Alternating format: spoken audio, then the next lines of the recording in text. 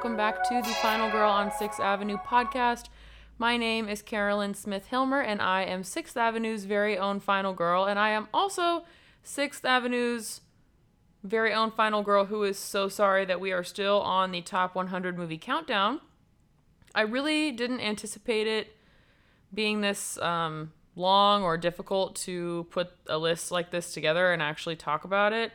And it makes, when you see like the top I love the 80s like song countdowns and stuff on VH1, I have a lot more respect for those now because it really is pretty challenging. But with that being said, we are so close to being done. So this time I'm going to do everything up until the top 10. I'm not going to do the top 10 in this episode. I'm going to give it its own episode. I think it will make the episode more easily digestible. And I also think it will just be nice to have, the top 10 in its own episode. I can devote more time, devote more effort to it. And I think that that's really important since those are the movies that ultimately I like the best. So just a friendly reminder that we are part of the Morbidly Beautiful Network. And if you haven't had a chance yet to listen to any of the other Morbidly Beautiful podcasts, I would highly, highly, highly recommend that you head on over to morbidlybeautiful.com and check them out. We also have blogs. We have lots of wonderful, amazing, and creative people that work on the Morbidly Beautiful Network, and I can't recommend listening and reading to, the things that these wonderful people put out because it really is important. The horror community is not as big as you think it is. And when you come from or are involved in a smaller community, it's really important that we all make sure to support one another. So please check out their stuff. Number 29, The Conjuring. 2013 release, rated R, 1 hour, 52-minute runtime. Directed by James Wan, written by Chad and Carrie Hayes, starring Patrick Wilson, Vera Farmiga, and Ron Livingston. You know the drill. Everybody, for the most part, has seen The Conjuring. Paranormal investigators Ed and Lorraine Warren work to help a family terrorized by a dark presence in their farmhouse. I mean, look. People move into this house. Shit doesn't go well. What do you want me to say? I mean, they move into this really terribly old farmhouse. I mean, it's run down like no other, and it's, if you wanted to know, if you wanted an example of the house that you would look at one time and be like, you know what? That place is haunted. Okay, other than the Amityville house, this is that house. This is just the same thing. And it's crazy that these people stayed in this house for as long as they did. It's based on true events. Ed and Lorraine Warren were real people. Whether or not you believe their practices is totally up to you.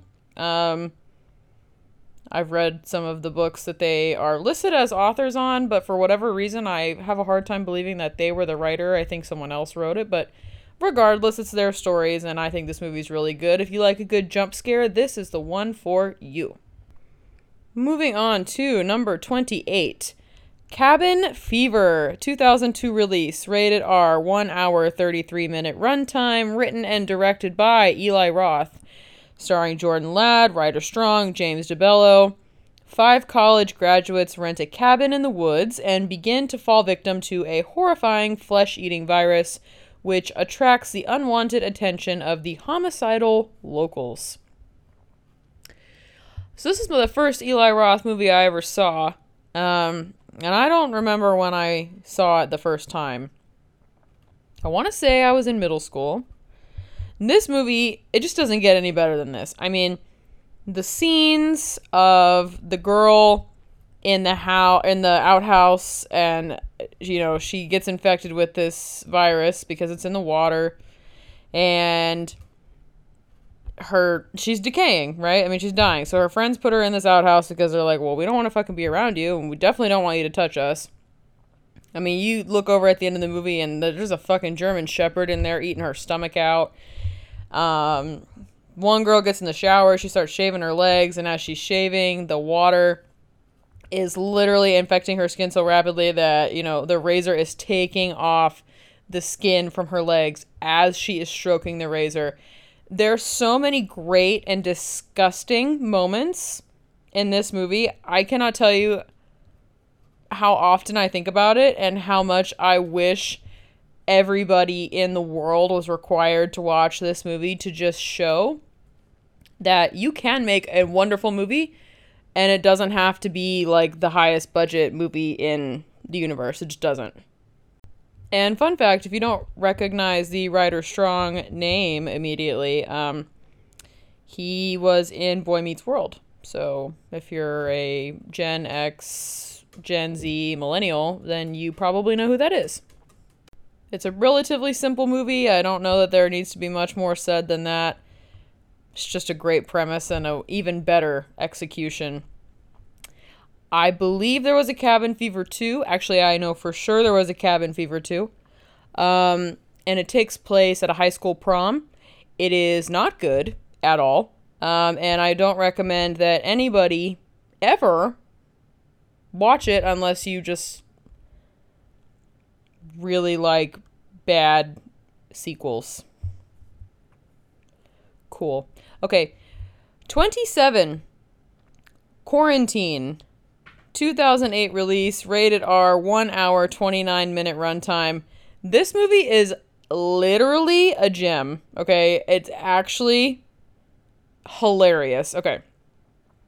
Written and directed by John Eric Dowdle, starring Jennifer Carpenter, Steve Harris, and Columbus Short. A television reporter and her cameraman are trapped inside a building, quarantined by the CDC after the outbreak of a mysterious virus which turns humans into bloodthirsty killers.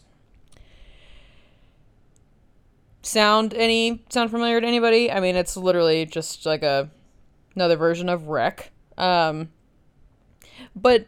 there's something slightly different about this movie in the sense that the authorities play like a pretty big part in it, and I know they do too in Wreck, but like the role in this movie is just completely different. Like you have the CDC and they're not releasing any information on this stuff and they're kind of trying to hide everything, and ultimately these poor people show up to this, I believe it's an apartment building. It's like a tall building, and this lady, I mean, it might be one of the greatest jump scares of all time.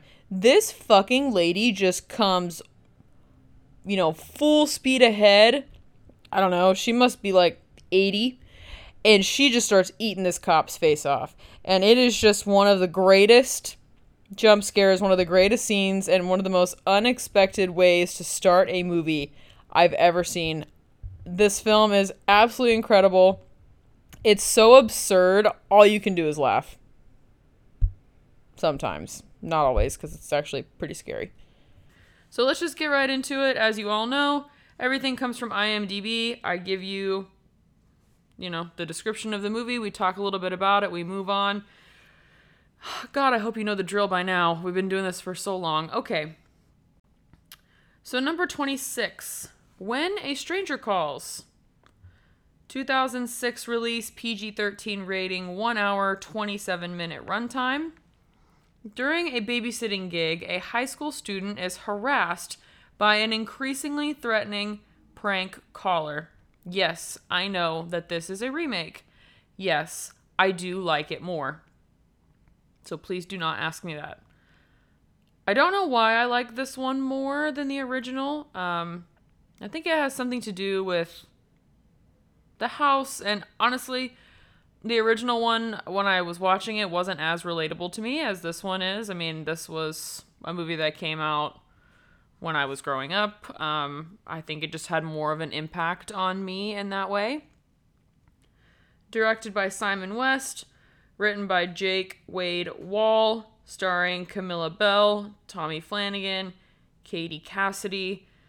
I mean, we pretty much all know what this movie entails. We have a nice, pretty young 16-year-old high school student who is babysitting for a wealthy family. The family goes out to dinner, leaving their kids at home. I should say the parents go out to dinner, leaving their two young kids at home, and Sweet, sweet high school girl,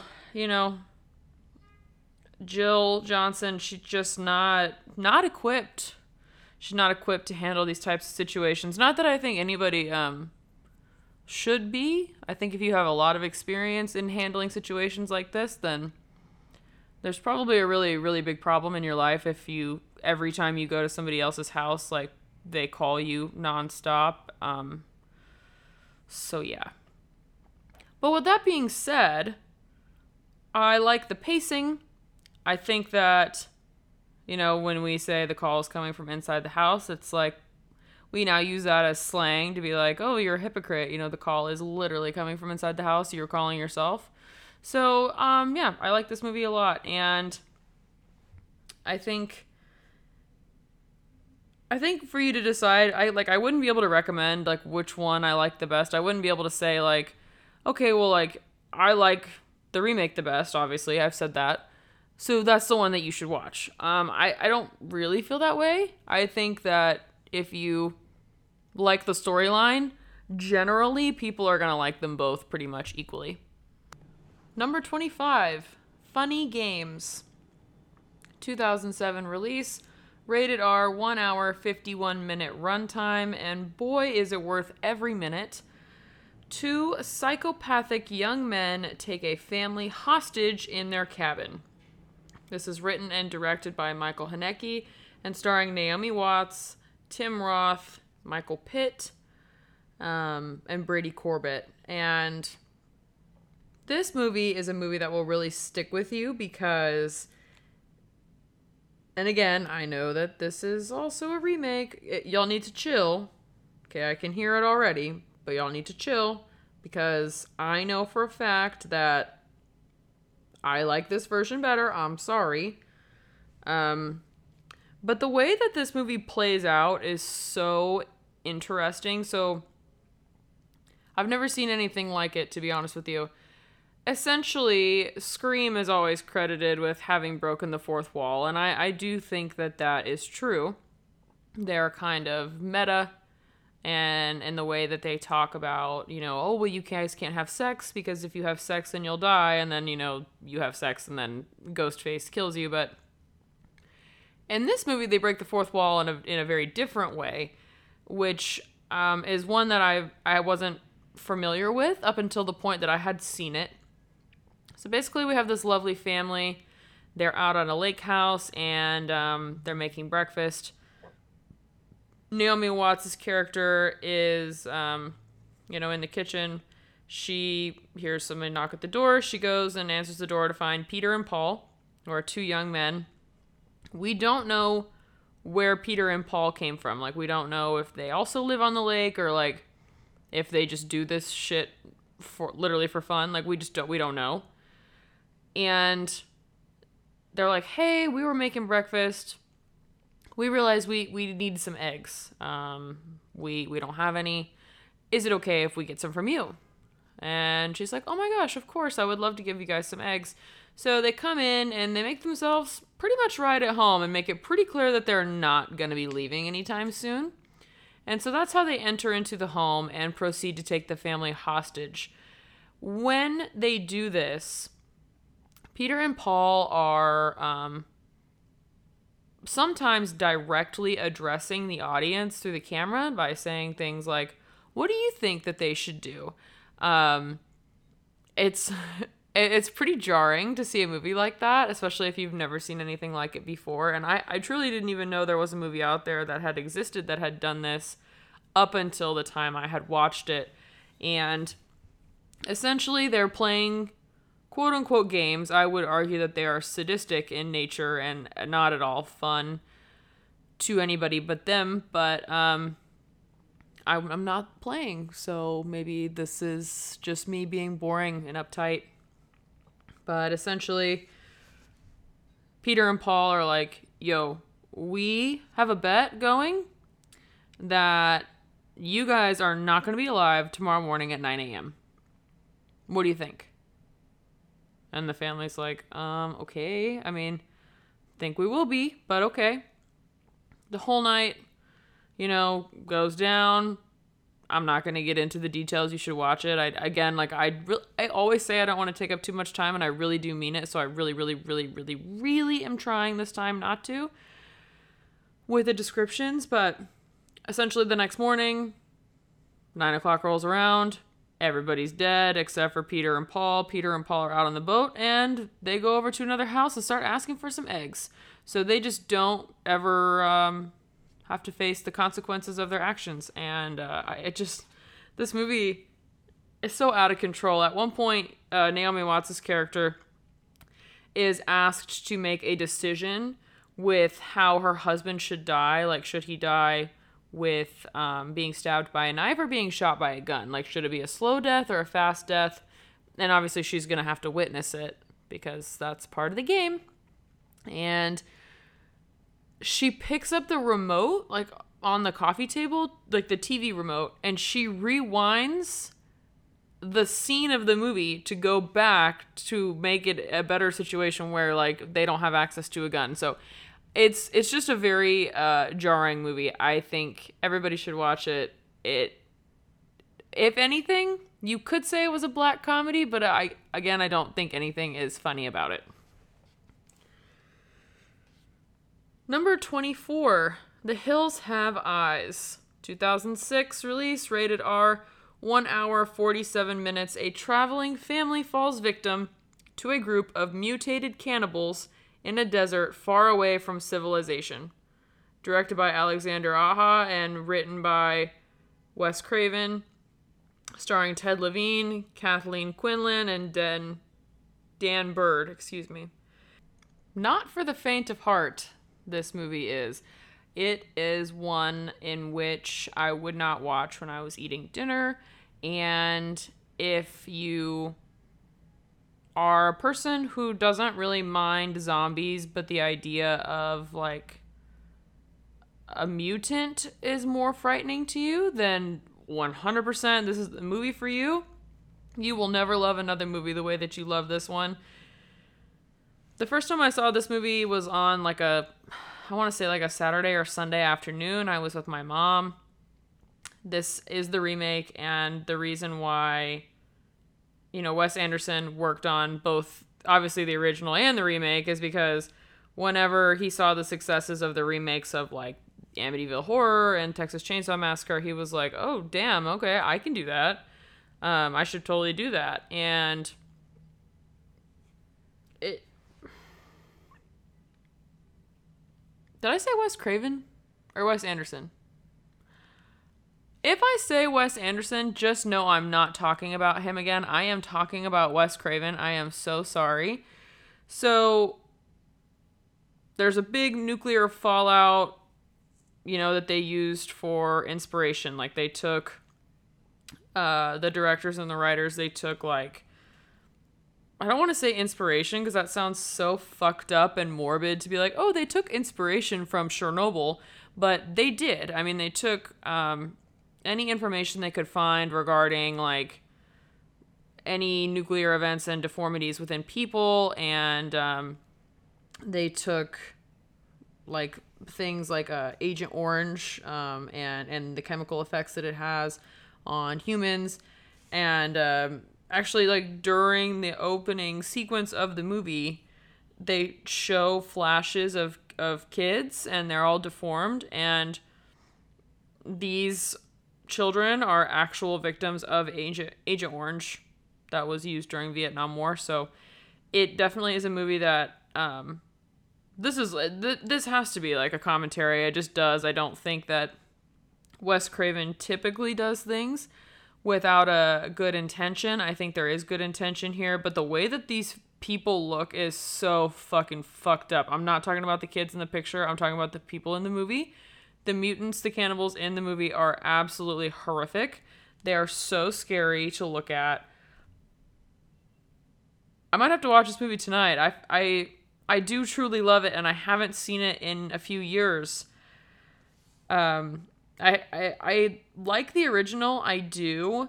It's just that when it comes to this one, again, I kind of feel like, for me, it does kind of what When a Stranger Called does for me. it's just more relevant to me. It was what I saw when I was growing up. So for me, this movie will always have a special place in my heart. I think my mom and I watched it and we literally looked at each other and were like, what the fucking fuck did we just watch? We say that a lot about movies that we watch together, though, so that, you can do with that information what you will. Number 23, The Amityville Horror. And this time, I'm going to give you the original because it is still the scariest one. 1979 release, rated R, 1 hour, 57-minute runtime. Newlyweds and their 3 children move into a large house where a mass murder was committed. They start to experience strange, inexplicable manifestations which have strong effects on everyone living in or visiting the house. Directed by Stuart Rosenberg, written by Sander Stern, George Lutz, and Jay Anson, and starring James Brolin, Margaret Kidder, and Rod Steiger. And boy, oh boy, did you hear me correctly when I said, yes, George Lutz himself was a writer for the film. George Lutz actually wrote, the book, The Amityville Horror, which upon this movie is based. And it is what is explained by George Lutz to be a true account of the things that happened to him and his wife, Kathy, when they owned and lived in the Amityville home. And you can, it's still there. It's still in Amityville, New York. It is a little too close to where I live in New York for me to find any sort of comfort with that knowledge. So I don't foresee myself ever going to visit this place. I'm not a person who seeks out real life harm typically, except I did go to the Ghost Adventures Museum in Las Vegas, and that was such a grave mistake that I made that I actually, was so nauseous and lightheaded and dizzy after I left because of all the things that I had experienced when I was there that I actually could not bring the clothes that I wore to the museum with me home because I was worried that there was something attached to it. It really was truly one of the most horrific experiences of my entire life. So will I ever be going to the Amityville home? The answer to that is going to be a big fat no from me. So, fun fact, this movie was nominated for an Oscar. It didn't win, but it was nominated. Essentially, this film is probably one of the most horrifying reenactment or live reenactments of an account of hauntings that I have ever seen in my life. And I love paranormal. I love the paranormal world with regard to movies and books and TV. And this movie sticks with me. Every time I watch it, I do physically shake pretty much from the time the movie starts until the time that the film is over. It really does give me a very physical reaction because of how scary this is to think about. Can you imagine? Okay, so if you don't know anything about the Amityville home, I'm going to go ahead and say, I'm not going to use the word alleged, I'm just going to go ahead and say it happened. There was a boy who lived in a home with his parents and in the middle of the night took a shotgun and killed every single person in the home, including his parents and his younger sister and everything like that. It was horrible, truly a terrible crime, really something that you're not going to want to... You're not going to want to buy a house that occurred in, right? Right. So, yeah, that's pretty much this. Look, I think the Amityville Horror is one it's a story it's overdone. It is. And that's why I like the original so much. It's so nice to see that while Wes Craven loved the idea that the remake in 2005 of the Amityville Horror was so successful, and so he was so inspired by that to make another remake of one of his own movies, and that's great.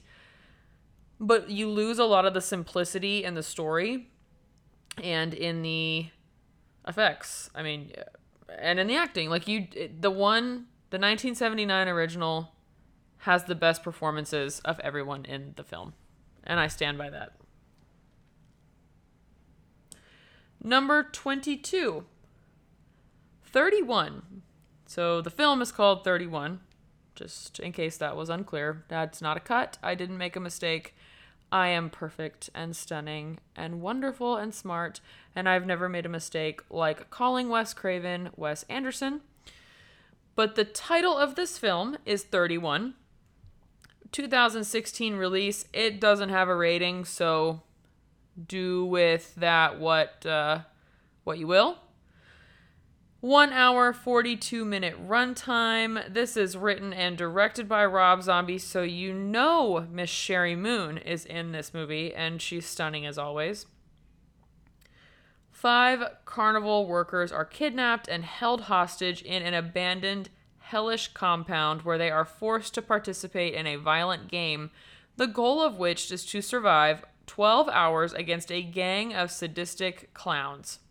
So, when it comes to this movie, I think it's probably I hesitate to say this. I think it's probably the most creative of the Rob Zombie movies, only because I like the way it plays out. I think I don't want to I love him, so I really, really, really don't want this to come off the wrong way. I have such immense respect for Rob Zombie and Sherry Moon because she acts in all of his movies. But, like, a lot of his films are very, like, okay, we have some carnies, and they go to a house, and then they go and they stay at the house, and then bad things happen at the house. This doesn't have anything that happens anywhere, okay, except in this. It's like a compound warehouse. It's huge, okay? Well, for all I know, I mean, it could be tiny because where they filmed it, who the fuck knows? But it's not very big, and so essentially they have this one guy, and he is kind of making little cameos in and out throughout the whole movie, and you're like, who in the hell is this guy? Why is he so important? Well, this group of carnival workers are kidnapped. They, come to, or we discover them in this compound, and they are told, because I would say, like, they're not asked to be there, but they are told, basically, that they are going to stay there for 12 hours. It's Halloween night, and this is our tradition. There are 3 people in, full, like, parliament makeup, basically, who are there, and they are wealthy people who pay for these people to get kidnapped, pay for these poor workers to get kidnapped, brought to this compound with them, and they bet continuously throughout the night on who they think is going to survive. And I like the dynamic there. Like, I like the fact that there is this, I believe they're a family, these 3 people that are, running this show. And each step of the way, the carnival workers are faced with, like, a different challenge, different people that they have to encounter. And at the very end, it's just Sherry Moon, and she's still alive, and the parliament dressed up people are like, what the fuck are we supposed to do with this? Everybody was supposed to die. And the guy that you'd seen throughout the whole movie, who we don't know exactly who he is, they call him, and he's like, I am not coming to work. Like, I'm not coming to come to work today. I'm not coming. This is the first Halloween I've had off in however fucking long. I'm not going to come. It doesn't matter how much you pay me. And they're like, well, we only have one person left, and we'll give you a shitload of money if you come and just end the whole thing. So he finally gets off his ass and puts on his makeup and goes and has a showdown. And it really is one of those movies, again, that you watch it and you're like, wow, I know for a fact Rob Zombie made this movie. But I don't think that's necessarily a bad thing. I like that style, that, like, Texas Chainsaw kind of muted color palette style. It's definitely one of my favorites. Number 21, Pet Sematary, 1989. So see, here we go. I got you an original, rated R, 1 hour, 43-minute runtime. After tragedy strikes, a grieving father discovers an ancient burial ground behind his home with the power to raise the dead. This is directed by Mary Lambert, written by Stephen King, starring Dale Midkiff, Denise Crosby, Fred Gwynne. I just love this movie. I've seen it countless times. Positively countless times. And every time I watch it, I find something else that I appreciate about it more than I appreciated last time, or something different. Essentially, we have this lovely family. Dad's a doctor. He goes and moves his family out to the middle of bumfuck nowhere. I'm sure it's in Maine, because there's not a Stephen King story that takes place literally anywhere else other than the state of Maine. And their little boy, little towhead, super blonde, the cutest kid you've ever seen in your life, runs out in the middle of the street. And the neighbor, Judd, had already warned them, like, y'all got to be careful because this street is really, really busy. Semi-trucks come by here all the time. They come by fast. You guys don't have a fence that divides, your yard from the road. Really, really, really be careful. And they're like, yeah, whatever. So the little boy runs out in the middle of the road when they're all having a picnic outside one day. And lo and behold, he gets hit by a semi-truck and dies. Well, earlier, Pops had already, taken the family cat and buried it in the pet cemetery. And the pet cemetery is on a burial ground. And whatever you put in the ground at the pet cemetery, whenever it comes back to life, it's never the same. So it looks the same and it is the same or whatever, but it's just the dead and bad version of whatever you put in the ground. So Judd, the neighbor, tries to tell everybody I just wouldn't do it if I were you, but it is there. So, Dad is like, oh, cool. Well, I already did the cat and the cat's cool. So I'm going to take my dead kid and I'm going to bury him and then I'll have my kid back. So it never gets any better. And then, it gets worse, like I said, because his wife gets killed. And I'm not going to tell you who did it. And then he buries his wife. He's like, God, how many times am I going to have to carry these fucking people to this stupid burial ground and dig a hole? I know this man is exhausted. I just know he is. And, he puts his wife in the ground. At the end of the movie, she comes back and he kisses her, and it's absolutely disgusting and horrific in every single way possible. Phenomenal, phenomenal film. Number 20. 7. Yeah, this is the word 7 spelled out. That's the name of this movie. I think we're all pretty familiar with the act of Morgan Freeman and Brad Pitt and Gwyneth Paltrow here. And, Kevin Spacey. Sorry.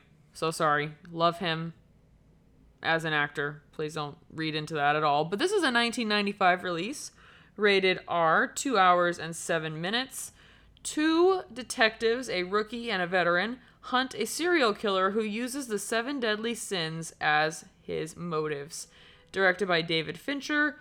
Written by Andrew Kevin Walker. Essentially, we have Kevin Spacey here, and he is just killing and killing. He's a killing machine, okay? And he's making, people who he thinks are guilty of gluttony eat to death. And it just, some of the most horrific things, really, truly, that you can think of. The most gruesome expressions of the 7 deadly sins that you can think of are illustrated here. So, Kevin Spacey was definitely the right person to play this role, and I like to see Morgan Freeman and Brad Pitt together. Actually, I don't mind that at all. I think they're a weird duo, but when they're together, it works. And Brad Pitt and Morgan Freeman are the detectives that are tasked with trying to stop this guy, basically. And the movie ends with the lovely and beautiful Gwyneth Paltrow's head in a box. And, Kevin Spacey decapitated her and put it in a box and gave it to Brad Pitt. So, It's a really uplifting film. Number 19, Good Night Mommy. Not to plug myself, but I've talked about Good Night Mommy before on my own podcast. Feel free to check that out. We're talking about 2014 Good Night Mommy, rated R, 1 hour 39 minutes. Twin boys move to a new house with their mother after she has a face-changing cosmetic surgery, but under the bandages is someone the boys don't recognize. This is directed by Severin Fiala and Veronica Franz, also written by the same, starring Lucas Schwartz, Elias Schwartz, and Suzanne West. And when I first saw this movie, like, it took me a long time to actually work up the courage to, like, actually watch this movie. The the thumbnail for the movie is really horrifying to look at. It's absolutely terrifying. I can vividly remember the first time that I discovered this film and what the thumbnail and cover art looked like, and thinking to myself, I am absolutely never, ever, ever going to watch that. I did watch it. I watched it recently. I've watched it within the last year. It took me a long time to get up the courage to do so. But when it comes to this movie, it's not like your regular standard, like, because you don't know whose side you're on. A lot of commercially released, like theatrical released films are generated or created with, you know, a formula. To be a theatrical release, you need to have like a happy family and they move somewhere new, and when they get there, bad things happen, and then, oh my god, what happens at the end of the movie? And you know clearly the whole time, like, you're on the side of the family. Like, you want the people in the family to not have anything bad happen to them. You are upset for them at the things that are occurring to them. This movie's different because you have one family, so you have a single mother and her two sons, and you the whole time do not know whose side you are on. She comes home after what we later learn is a cosmetic surgery, but at first we don't know what happened to her. And she, her entire face is bandaged completely, and she's like, kids, please be quiet. Like, I have to rest. This is a really major surgery for me, and obviously for anyone. And I need time to recover. Please don't open the curtains. My skin is very, very, very sensitive to sunlight, all of these things. And even though that's a reasonable thing to ask, she has these two very young twin boys, and she only addresses one of them throughout the film. So then you're mad at her for not addressing the other boy, but then whenever the sons decide to take matters into their own hands, because they're like, this is not our mom, we can't even see what she looks like, we don't trust that this person is our mom, she's acting different, you know, this is scaring me. So they take it upon themselves to tie her up and torture her until she proves somehow that she really is their mom. And so then you're mad at the boys because you're like, okay, well, your mom might be a bitch, but she is still your mom. I'm not going to go much deeper into it than that. I have an episode on it. Please listen to it. It is one of my favorite episodes that I have done and one of the ones that I am the most proud of. Number 18, House of a Thousand Corpses. This film is phenomenal. It's nothing less than phenomenal. If you are a hater of this movie, that would really, really hurt my feelings. Coming at you with another Rob Zombie, 2003 release, rated R, 1 hour, 29 minute runtime. Two young couples traveling across the backwoods of Texas searching for urban legends of murder end up as prisoners of a bizarre and sadistic backwater family of serial killers. Of course, starring, we have Sid Haig, Karen Black, Bill Moseley, and Sherry Moon Zombie. Wow, this is just I almost feel bad for even like saying this is in my top 100, only because when people find out how highly it's ranked, they're going to just want to watch it like constantly, especially after you watch it the first time and you find out how incredible it is. There's something about this movie that is actually addicting. Like, it has addictive properties. I don't know, like, truly why. I really don't. I like, the first time you watch it, it's kind of like, okay, whatever, this is dumb. Why in the world are these people doing this? Right? They're just going through Texas, backroading, and they kind of want to just do what you do.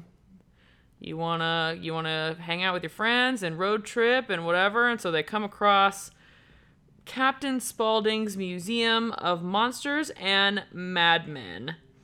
And they go in there and they're like hearing about this, serial killer named Dr. Satan. And so they're like, we got to find out about this guy, Dr. Satan. And they meet up with a woman named Baby. And Baby is Sherry Moon Zombie. She is doing like she's hitchhiking, but she's like baiting for people to like come to her and her family's place. And so they go over for dinner and it doesn't end well, but they do meet Dr. Satan.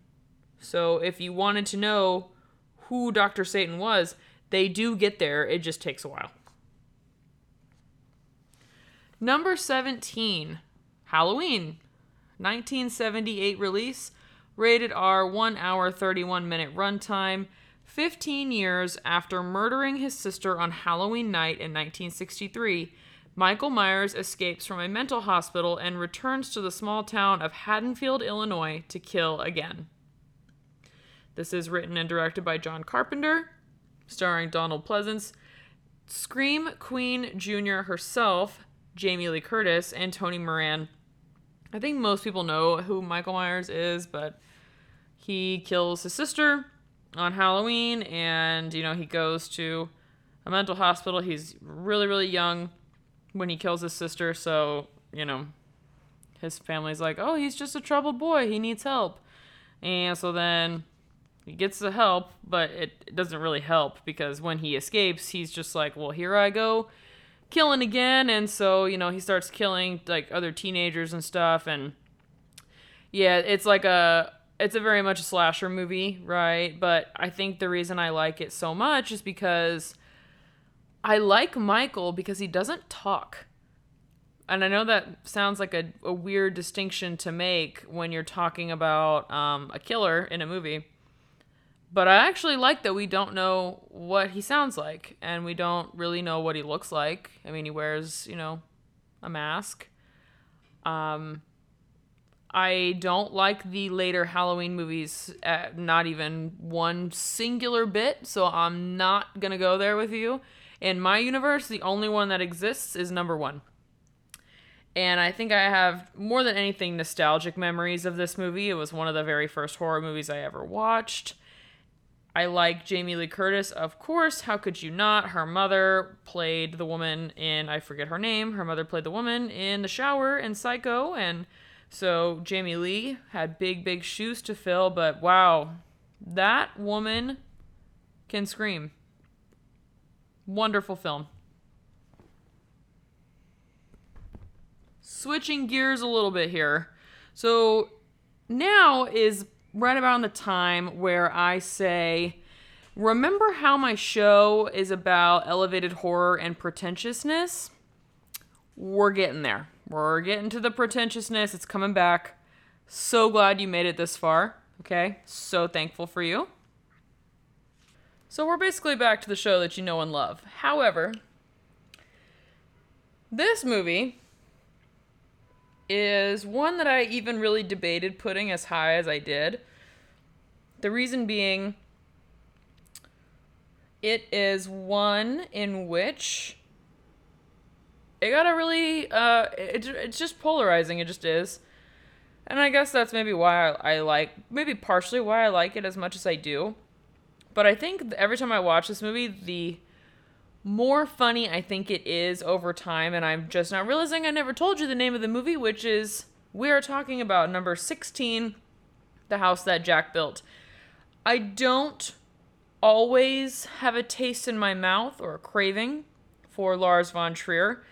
This movie is one that I can't watch often. I can maybe watch it like once every 8 months. It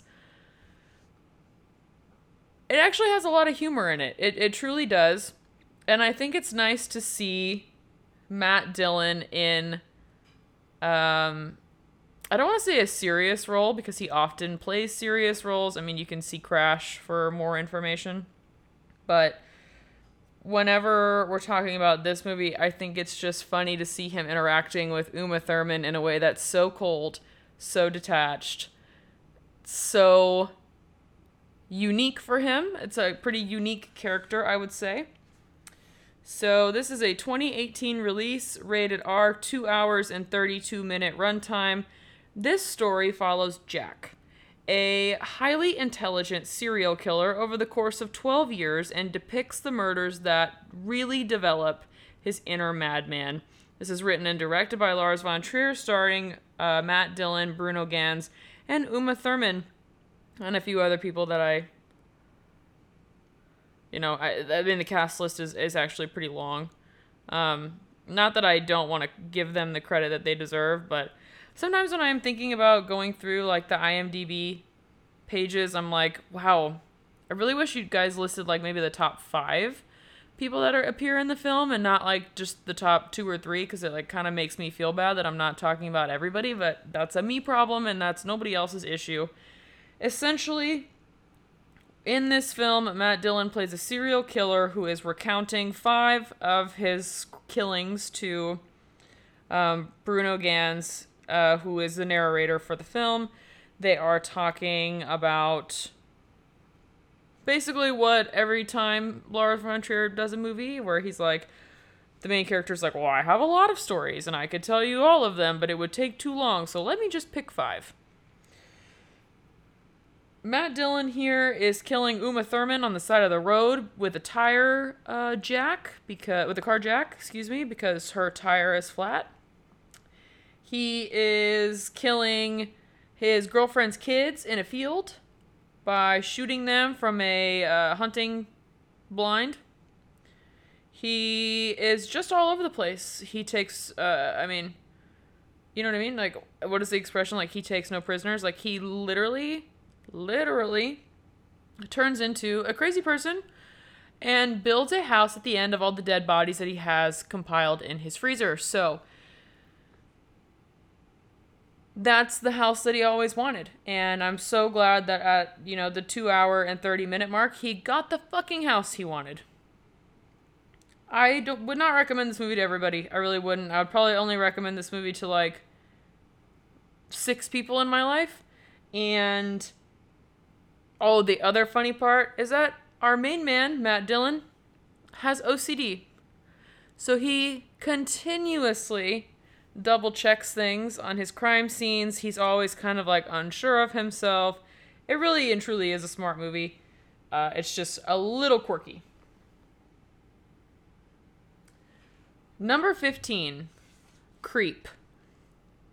This is a 2014 release, rated R, 1 hour, 17-minute runtime, so it's really short, and it stars Mark Duplass. So it was written by Patrick Bryce and Mark Duplass, and was directed by Patrick Bryce. So Mark Duplass is great. I love him so much. I can't help but be happy when I look at him.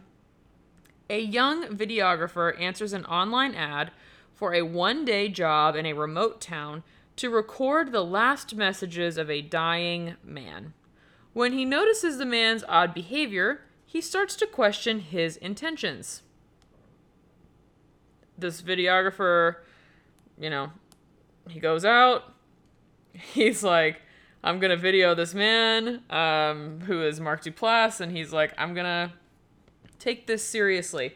He basically tells the videographer that he wanted to hire him because he is, he's very sick, and he doesn't know when he's gonna die. So he wants to have this film made of himself, and I can't imagine like somebody hiring me to come watch them for all day and just video them. That would be the weirdest thing. But the messages that Mark Duplass is giving the videographer in the movie get like darker and more scary and like just more unsettling. So the next day he's like, it's fine. It wasn't a big deal. Like maybe this just guy, he's just weird. I'm gonna leave. And he can't find his keys.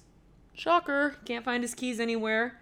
And he gets a phone call from, I don't think we actually know who the phone call is from, but we find out like this dude that you stayed with all night and stuff is not who you thought he was.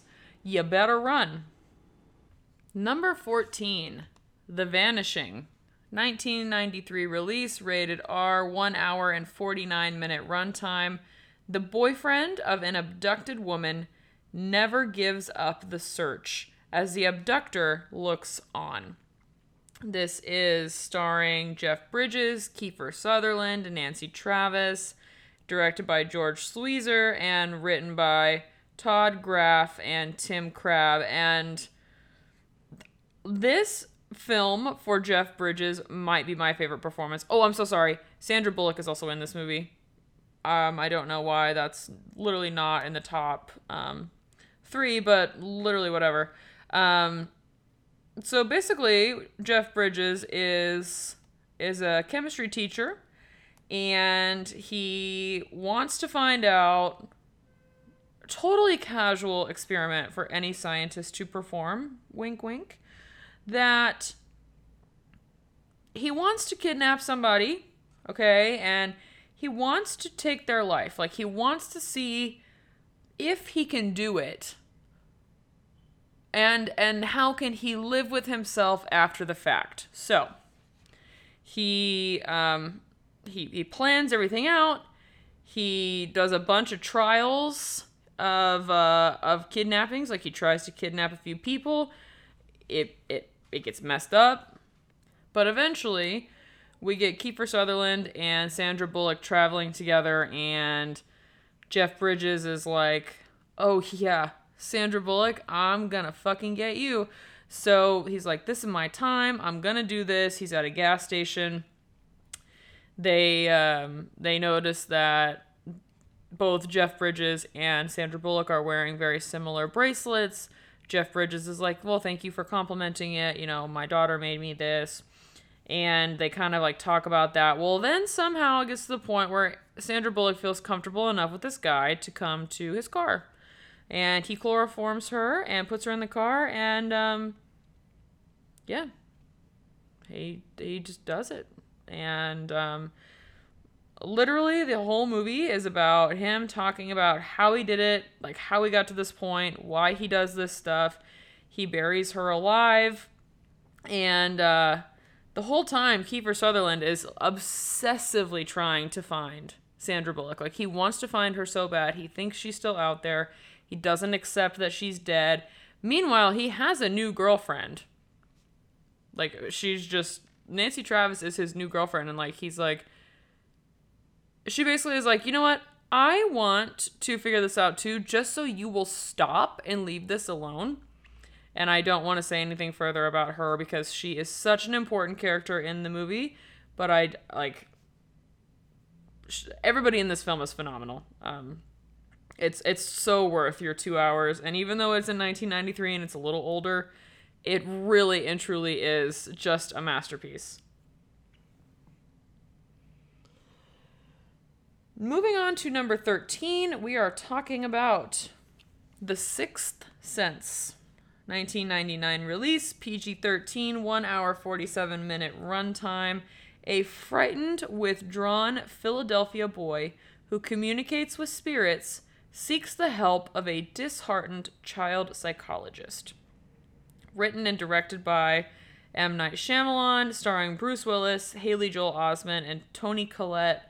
This is 100% the first time I remember seeing Toni Collette in anything in my life. And like, I was young when I watched this movie for the first time. My mom and dad used to watch it all the time.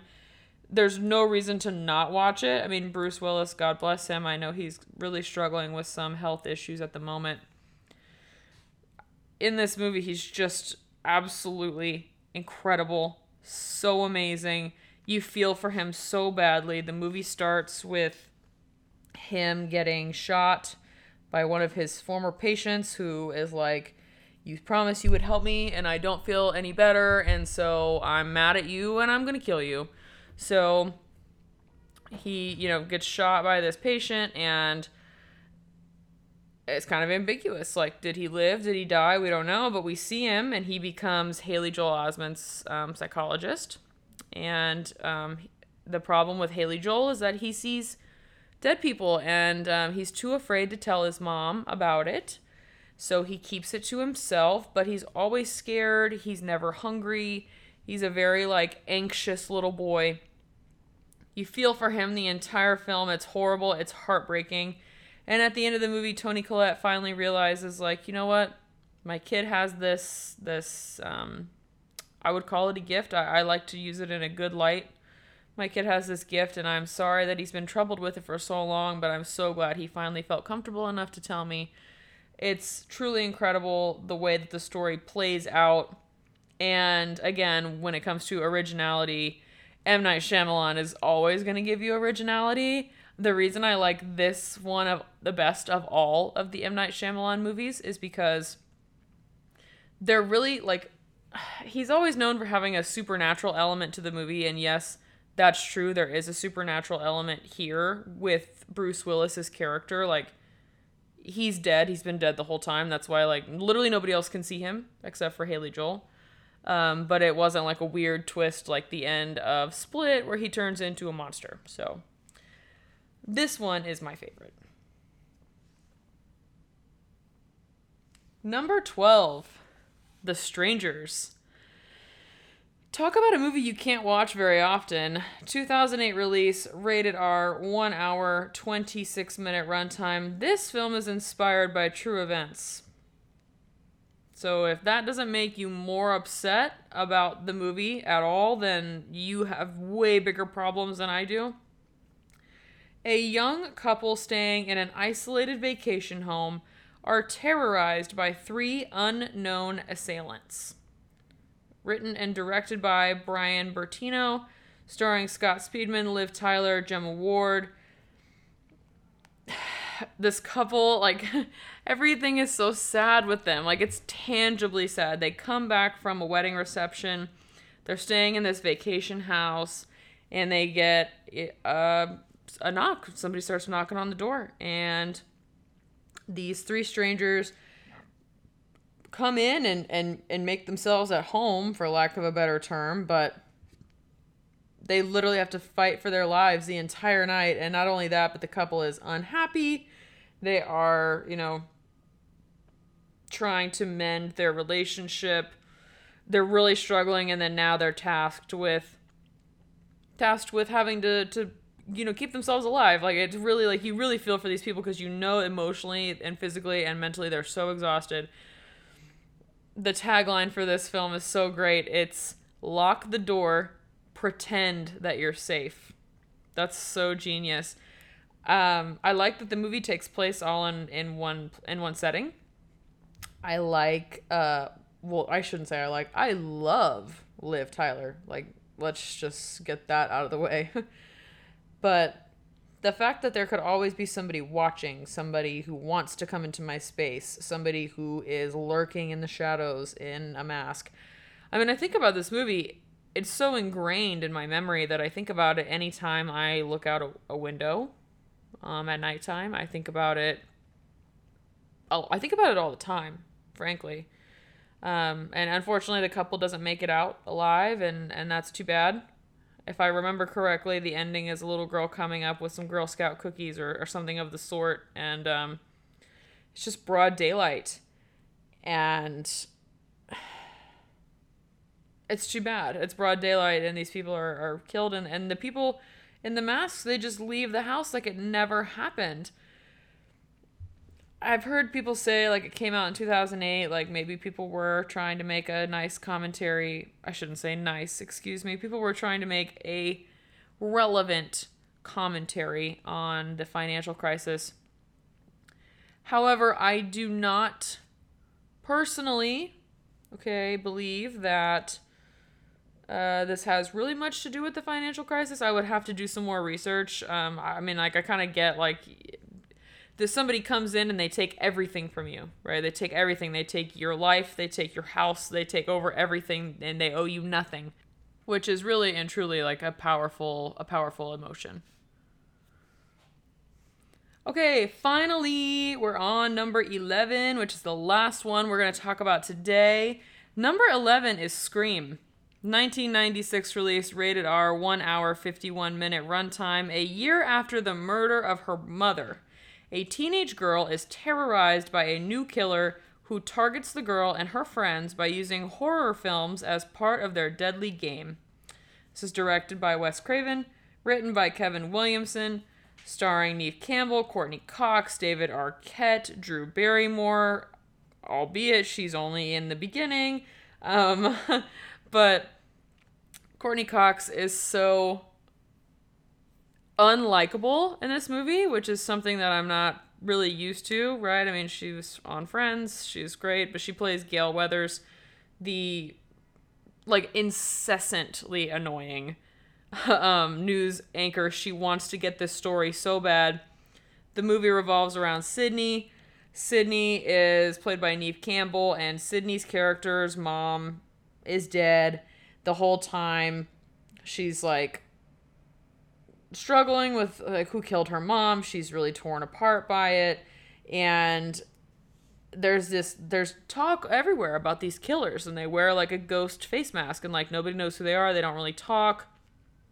They make phone calls a lot, and when they make phone calls, they use, like, a thing to distort their voices, so they can't really be recognized. And they use tropes throughout the movie. Like, there's one guy in the movie who works at the video store, and he'll be like, I watch horror movies all the time. So if you want to stay alive and, like, there's a killer on the loose, like, don't have sex, because if you have sex, you're gonna die. And so Sydney's character is all about how, like, she gets around those tropes. So Sydney, in the end, like, actually does end up having sex, but guess what? Sydney doesn't die. But the person she had sex with does die. So it's little things like that. And again, this movie's very meta. It's super self-aware. It's, like, self-aware to a fault.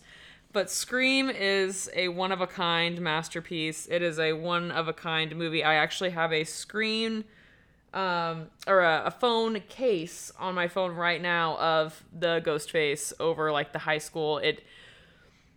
One of my favorites. So thank you all for listening. I know that we are so close to being done. So the next episode of this will be the final 10, top 10. And I'm really excited for that. I can't wait to spend more time on each individual movie and really give you, like, my true 100% thoughts and not feel rushed by it. So I'm looking forward to that. But thank you so much for listening. I hope that you're enjoying this. I know that I am. It's a lot of work, but I am enjoying putting these lists together. So thank you so much for following along. And until next time, I am 6th Avenue's very own final girl.